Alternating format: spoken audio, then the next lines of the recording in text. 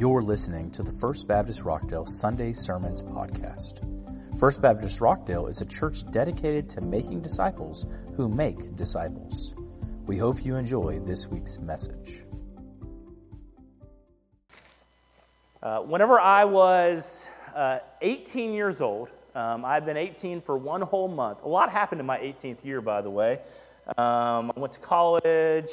I proposed to my now wife when I was 18 years old. That's a bold move, by the way, at 18 years old. So I did that. But one of the most notable things that happened when I was 18 years old was in May of my senior year, I surrendered to the ministry. And this was it was a defining moment for me. I'd wrestled with what I was going to do with my life. I knew where I was going to go to school. And I had been wrestling with God for the better part of 2.5 years. As long as I'd been a Christian, I had kind of felt this call, and I'd kind of fought against it for 2.5 years. And on Senior Recognition Sunday, so like middle of May of my senior year, I surrendered to the ministry. I said, you know what, God, this is what I'm going to do. You're calling me there. I'm going to go, and I'm going to do that. And there's a lot made of people surrendering to the ministry. It's a big decision, right, to orient your life to say, I'm going to give all of my heart, all of my professional ambitions, all of my business,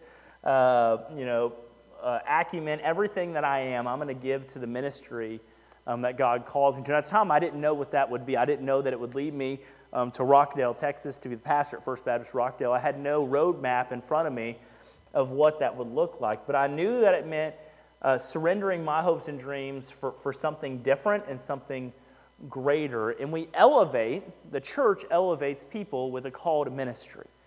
We hold these people up and we make examples of them, right? We give them titles, pastor, and we hold them up. But I want to let you know, if you're a believer in Jesus Christ today, you have a specific call to ministry on your life as well. It may not be the same, right? Not everyone is called to be a pastor at a church. Not everyone is called to be the worship leader or youth leader or whatever. Not everyone is called to a specific role or a deacon. Not everyone is called to a specific role that gets some sort of recognition. But you have a specific role that God has called you to serve in His kingdom. God did not bring you into His family to not serve Him.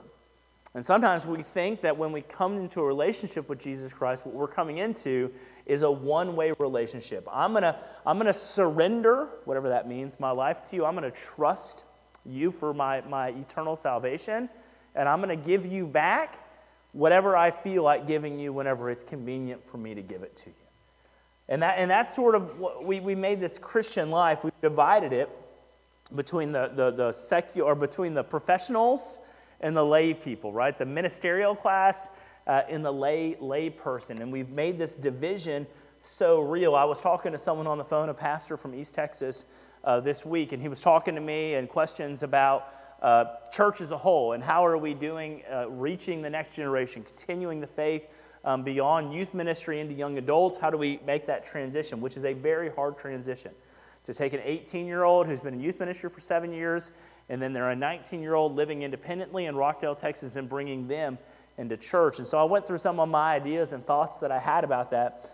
But I said, somewhere along the way, before I entered into youth ministry as a 12-year-old, somewhere before that, we had a shift in the culture of the church that made it where parents saw professionals as the people who should be ministering to their kids. And so parents surrendered the spiritual responsibility of discipling their children to the church. And they said, we are going to give you our children for 7 years, from 6th grade to 12th grade, and we're going to give them to you.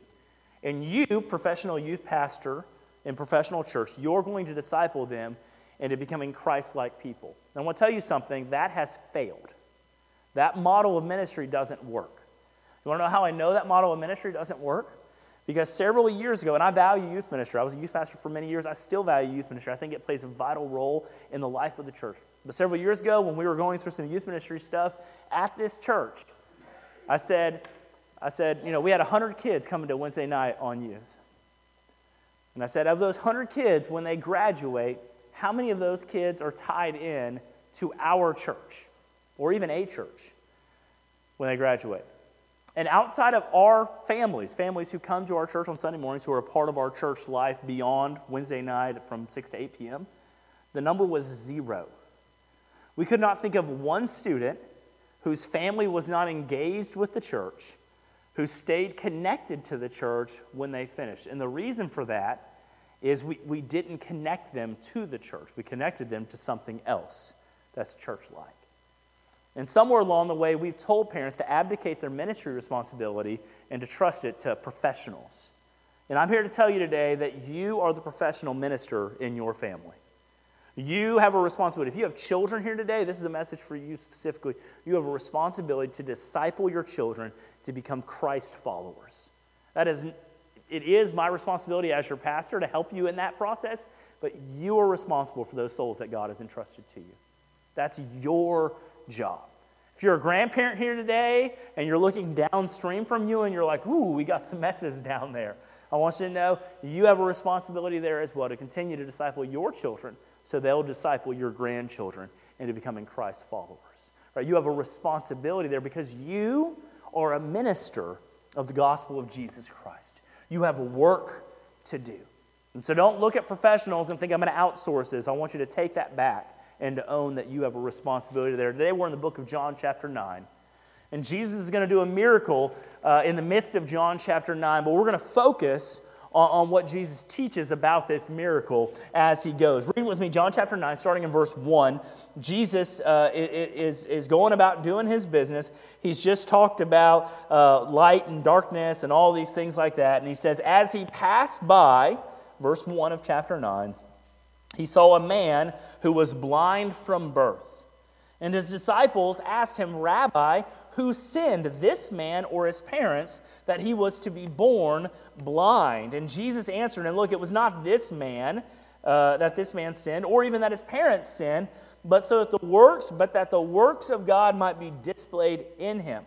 Verse 4, we must work the works of him who sent me while it's day, for night is coming when no one can work. As long as I'm in the world, I am the light of the world.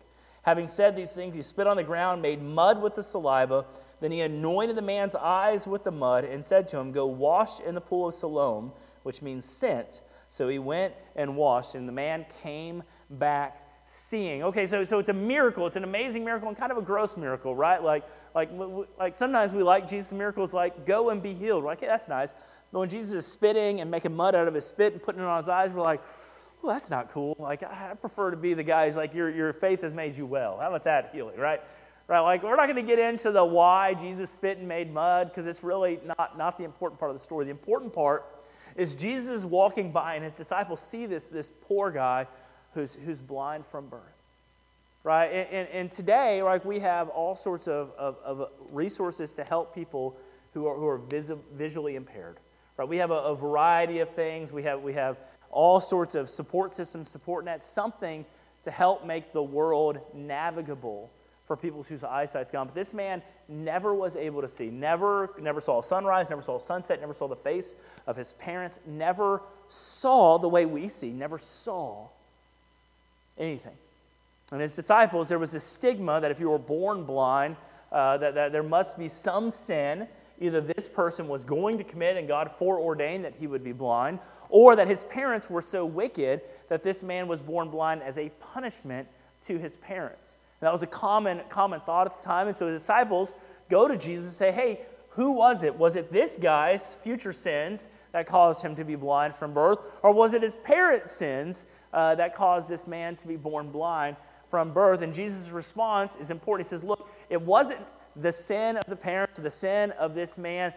Right? None of that was why. But we're here now, and this gives us an opportunity to show the glory of God.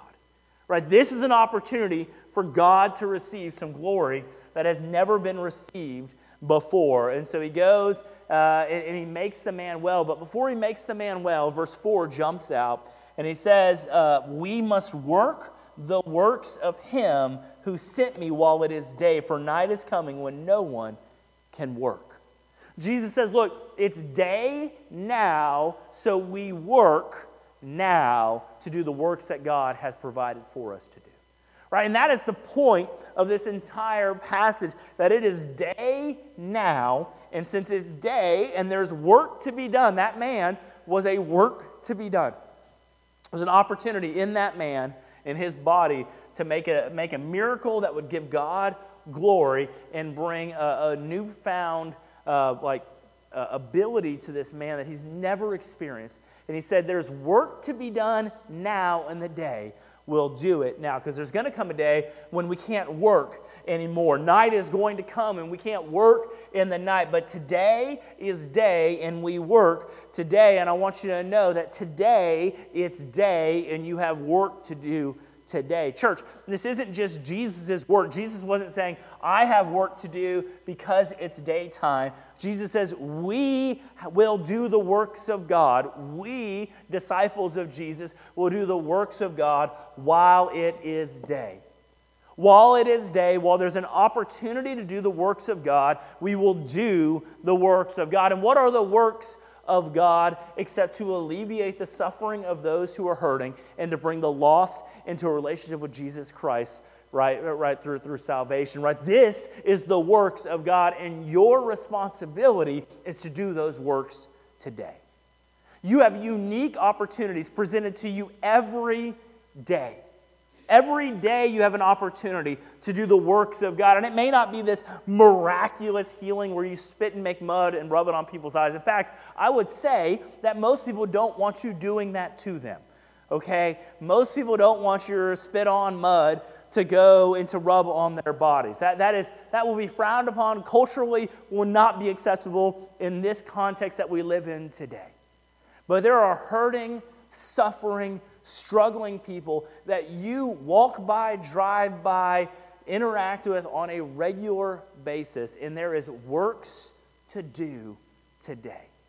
And if there's work to do today, then we get to do that work. Jesus walked by this man, his disciples said, what's up with this guy here? And Jesus said, this is an opportunity to show how God works in the world today. We're going to change this person's life today. You have opportunities to change people's lives today. Today you have that opportunity. And it can be a huge opportunity. Like it was wonderful opportunities maybe you've experienced before, right? Where God just lays things out for you and you just stumble into leading someone into a relationship with Jesus Christ. Like it's not that you're so eloquent and awesome. It's that like God just prepared the soul in front of you and you're like, oh, and then all of a sudden you're done. And at the end of it, this person's like, yes, I want to trust Jesus Christ. And you're like, whoa, how did I do that? Like, how did that happen? And the answer is you stumbled into a situation where God was working and God used you, crooked stick you, to do something miraculous. But it can be something mundane as well to do the works of God. The works of God aren't always immediate salvation for people. Right? Sometimes the work of God is just to alleviate the suffering of the person who's in front of you. The world that we live in right now is broken and hurting. There are no shortage of people within 500 feet of where I stand right now who are absolutely broken.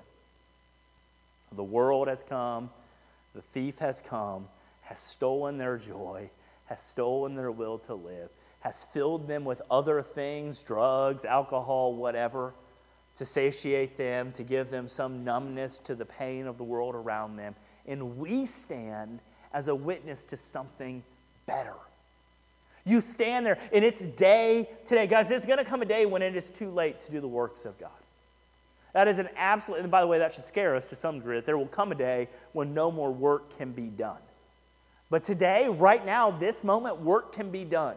We can go and do the work that God has put before us because it is daytime. There will come a day when that won't be the case. Jesus will come again in the clouds. He will judge the righteous from the unrighteous. It will be a moment of great joy and great sorrow. It will be a terrible, great day of the Lord. That day is coming. It is imminent. It could come now. Right? That day is on the horizon. But until that day, when there's no more opportunity to work, because God has already done all the works that need to get done that day, today we work along with God.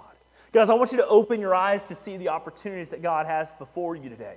This man was born blind. We don't know how old he was. We know he was of age. We'll find that out in just a minute. So that means he was at least, like in his 20s probably, right? He was of age to talk for himself to the temple people because he's about to have to do that, right? But he had 20 plus years of being in that condition.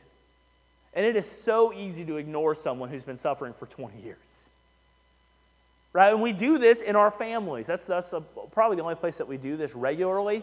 We're like, and that person's a lost cause. Right? You got a cousin or an uncle. We all got a crazy uncle out there somewhere, right? Right? And you're like, and that person is a lost cause. Maybe it's on your spouse's side. That's my family. Right? It's always on my spouse's side. I kid. My wife's family is wonderful. Hey, guys. It's like a hostage video right now. Y'all are great. Today is March the 21st, 2021.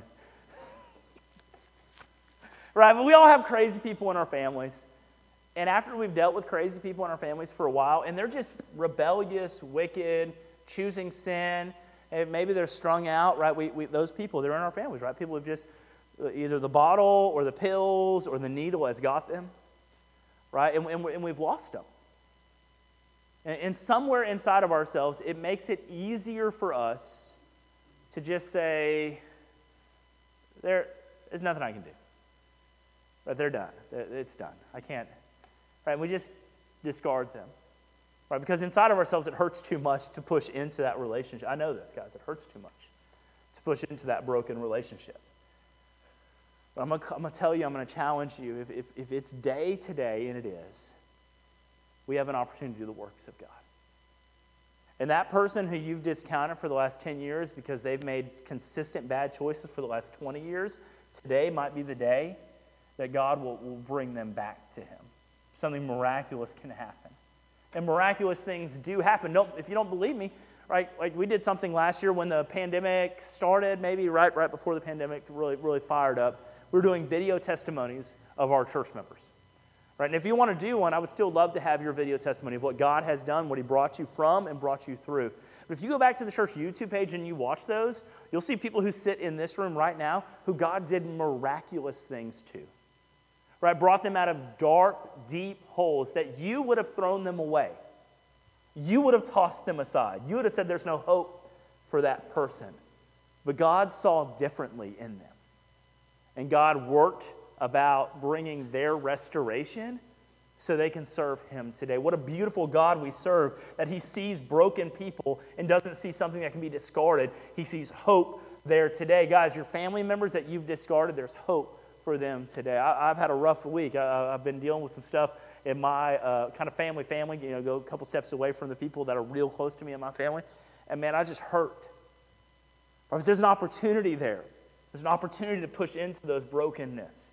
Right, to bring about at least the voice of God where people are hurting. While it is day, it's time to do God's work.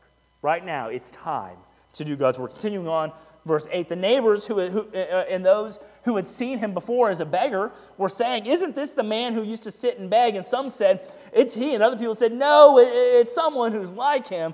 But the man kept saying, look, I am that man who used to be begging. So they said to him, then how were your eyes open? And he said, there was a man called Jesus, and he made mud, he anointed my eyes, and he sent me to Siloam, and he said to go and wash. So I went and I washed, and I received my sight. And they said to him, where is he? And the man said, I don't know. So they brought him to the Pharisees, this formerly blind man, and it was the Sabbath day when Jesus had made the mud and opened his eyes. And the Pharisees asked him again about how he received his sight. And he said, look, you put mud on my eyes, and I washed, and now I see.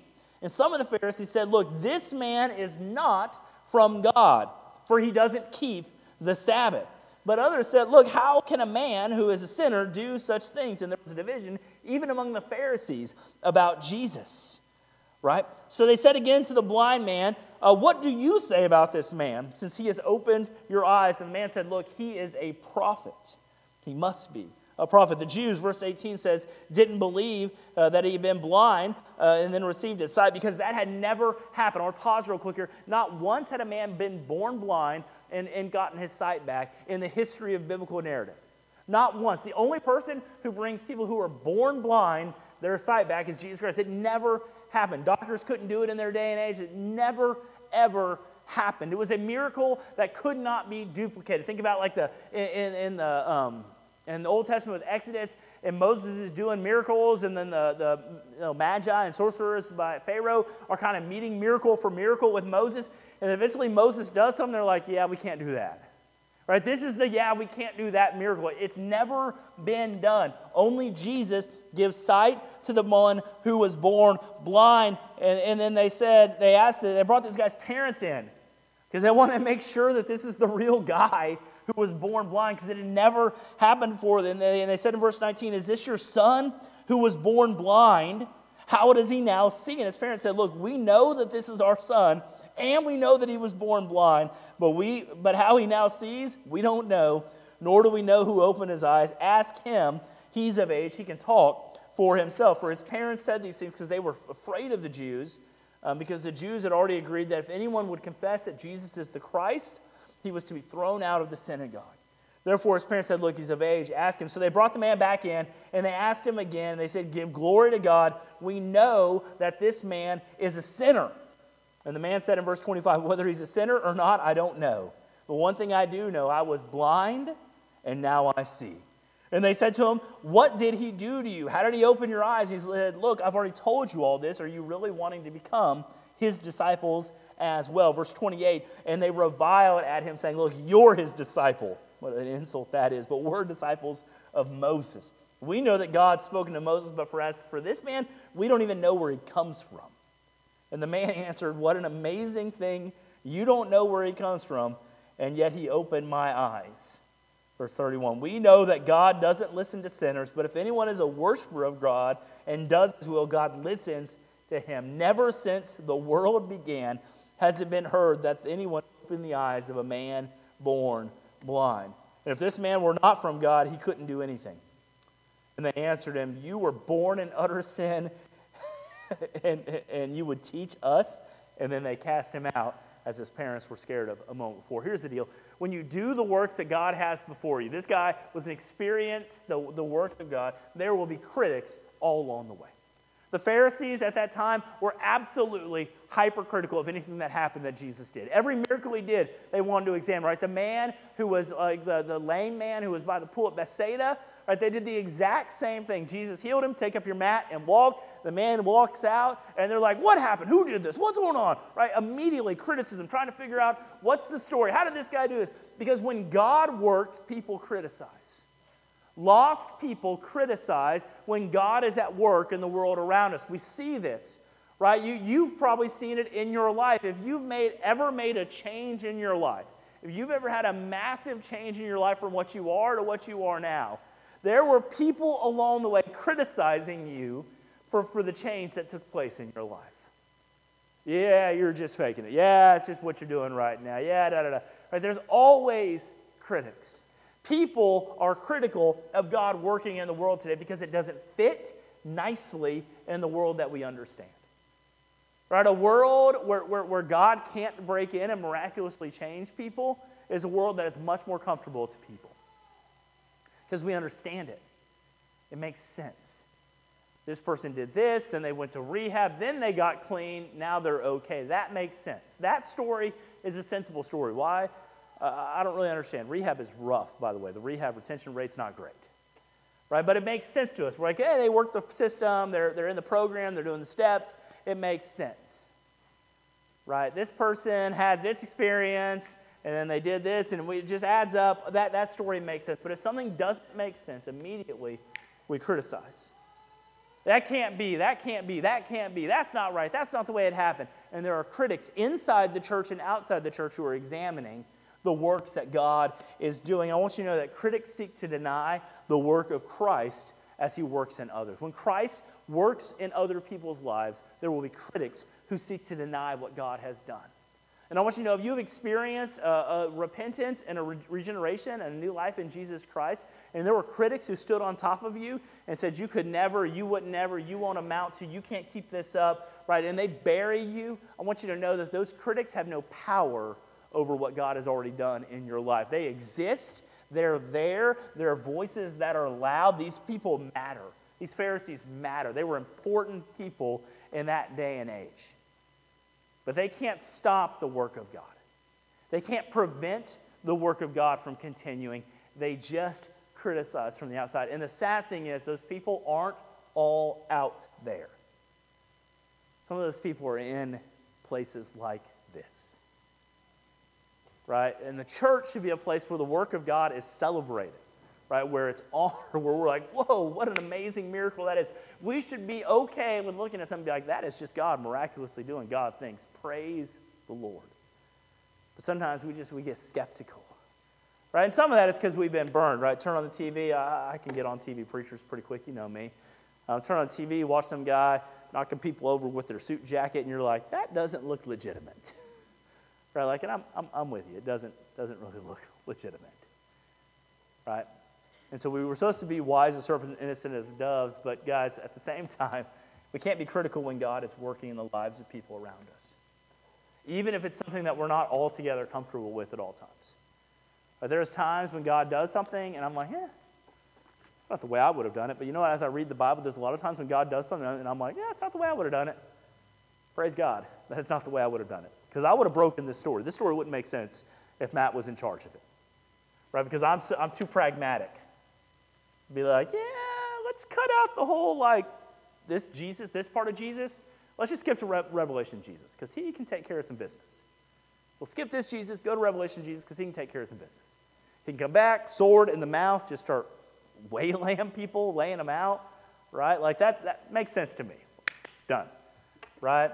Go back to the garden, maybe kill the snake, right? Like, hey, it makes sense to me. Like I have my own easy solutions to Bible problems. The truth is, though, God does things in a way that's different than makes sense to you. Because God is working a different system than you understand. You get to be a part of it, though. You get to be a part of what God is doing in the world today, to doing the works of God when it's time to do those works. And there will be critics outside as you do it. But if your life changes and you seek to follow God into new avenues, there will be critics out there. That's not wise. That's not smart. That's not intelligent.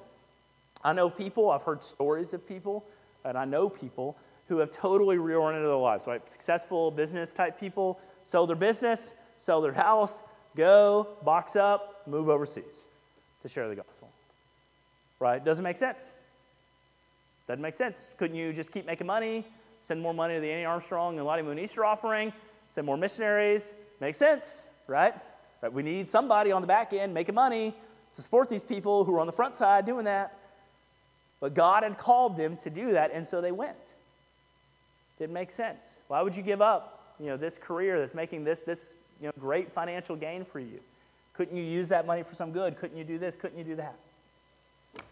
But God doesn't always have to do things that make sense, and there will always be critics out there criticizing what God is trying to accomplish in our lives. And we'll finish up here in verse 35 and following. It says, Jesus heard that they had cast this man out from the temple, and then he found him, and he said, do you believe in the Son of Man?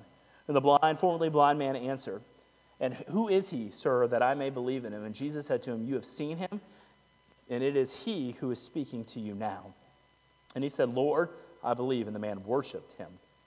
And Jesus said, for judgment I came into this world, that those who do not see may see, and those who see may become blind. And some of the Pharisees near him heard these things. And they said to him, are we also blind? And Jesus said to him, if you were blind, you would have no guilt. But now that you say we see, your guilt remains. Jesus finishes up, brings the man in, and explains to him what just happened to him. This man didn't know. Right? He knew there was some healer who healed him. He didn't really understand what that meant. And so Jesus goes by him and says, hey, I hear you got tossed out of the temple.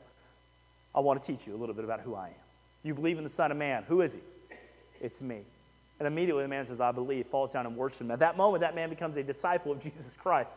Right? Instead of being a guy who was impacted by Jesus Christ, he becomes a follower, worshiper of Jesus Christ. His life is reoriented towards Jesus Christ, away from himself or away from following the Pharisees who have just discarded him from his club. Right? He's going to now follow after Jesus Christ. Right? Because ultimately, all of God's works, the reason we do any works for God is to lead people to salvation. But that's why we serve. We have a ministry in the summer, Feed Rockdale. Right, it's in the budget. You'll see it when we do this business meeting in a few minutes. Right, Feed Rockdale, it costs money. Right? First year we did it, we didn't have any money budgeted. That was a dangerous game, by the way, right? Right? But what we do is we provide lunches for kids. We provide like 4 meals a week, Monday through Thursday, for like, between 200 and 300 kids, depending on where we are in the summer. Every day, 1,200 meals-ish, that we every week, 1,200 meals that we whip out. That's a lot for a church of 100 on a decent Sunday, right? That's a lot of ministry. Why do we do that? Is because there's hungry people in Rockdale, Texas? Yes. There are kids who do not eat in Rockdale, Texas. If you go, and some of y'all work in the schools, y'all have seen it, right? You've witnessed these kids that lunch that they get at free lunch and that breakfast they get at free breakfast is their meals. And they come back to school on Monday, and they're hungry because the weekend was long. Spring break is a bad time for these kids. They don't have food, right? Their mom and dads are prioritizing their money in other ways, we'll say, instead of providing food for their kids. And why do we do that? Do we do it to meet those kids' needs? Yes, we see someone in need, and we saw it. We saw the need in Rockdale, and we said that is a need. We can meet that need. So we meet that need. We go and we meet that need with our hands and with our money and with a bunch of sacks. We meet that need across Rockdale, Texas, all summer long. The reason that we do that, though, is ultimately not just to fill them with food, but to introduce them to the person of Jesus Christ. So that one day, they can be asked the question, do you believe in the Son of Man? And they say, who is he, that we might believe in him? And we say his name is Jesus. And they know our heart for them. And they learn that our heart for them is from Jesus Christ. And then they see Jesus' heart for them through how we've lived for them. We live for other people so that those people might come to know Jesus Christ. It's what we do. It's why it's an important ministry for this church. It is a way for us to be the literal hands and feet, going out into this community, into parts of this community that we drive around. We drive around sometimes to avoid things. I didn't know some of these areas in Rockdale till this will be year 4, I think, till about 4 years ago when I went canvassing, and I knocked on we as a church knocked on every door on this side of town, the east side of town. I'll tell you what, there's some areas in town that are rough. But we go there so that people can be filled, but also so ultimately they can come to know Jesus Christ. We do the works of God to lead others to salvation. It's why we serve. And we can't lose sight of that. It's easy to lose sight of it. We have to draw our eyes back to it. That's why we serve. That's what we do. Service ministries, it's one of the great things. Christians are great at service ministry, but sometimes we lose our focus. And we get so focused on serving and so not focused on ministry. And so Jesus never lost sight of that. Right? Jesus heals this man. This man, he goes back and he finds him. He's like, now let's talk about what's going on here. I want to introduce you to the Son of Man. He's like, who is he? He's like, it's me. And at that moment, that man saw the compassion that Jesus had for him, the God of the universe had for him. He confessed himself to be the Son of Man, and the man says, awesome, I'll worship you. We prepare the hearts of people by serving them. If we serve people, people's hearts will be prepared to hear the gospel. We need to be a church of servants. You personally need to be a Christian of service. You see the need. You disregard the critics out there who say, like they tell you, right, if you give money to that homeless person, or he's going to spend it on booze, right? Fun fact, he might. He might. Right? I'm confident. There was a guy who came in. There was a lady who came in, asked Janet for $3 or something for flowers to put on her brother's grave or something. The story is my version of it. Janet can give better facts. But about that, and then so Janet gives this person $3-4. And I feel very confident knowing this person, very confident that those flowers were never put on that grave. I feel that Gil made $4 and this person made 40 ounces. That's what I think happened. Okay? I feel very confident that that's what happened, right? And you can be like, whoa, Janet, you got suckered. Oh, poor Janet. Tisk, tisk. But the truth is, we see people in need and we serve them. And we can criticize others who serve. But the truth is, we serve so that people can come to know Jesus Christ. Right? We should love other people. And that should compel us to go and do this sort of service. Look, critics will rage. There will be critics out there raging against you as you go and do these works of God, but God's work continues. Yet while critics rage, God's work continues. You get to be a part of God's work even while people criticize. Like, the critics are out there. They're real. Don't let them dictate whether or not you choose to do what God has called you to do. Because you have a call to ministry. And I can't fill your call to ministry. I can't do what God has called you to do. You are the only person in all of eternity called to the people that God has put in your life. Will you serve those people? Critics are out there. Ignore them. Serve God and point people to the one who saves. Because Jesus saves. If you're here today and you don't know that Jesus saves, I want you to know, beyond a shadow of doubt, there is no hope anywhere else. And the reason that this church exists is to serve people. But not just to serve people, to point people to a God who came to serve them and loves them enough to die on the cross so that your sins could be forgiven and you could have eternal life with a God who loves you. God loves you. Believe in him today. Let me pray.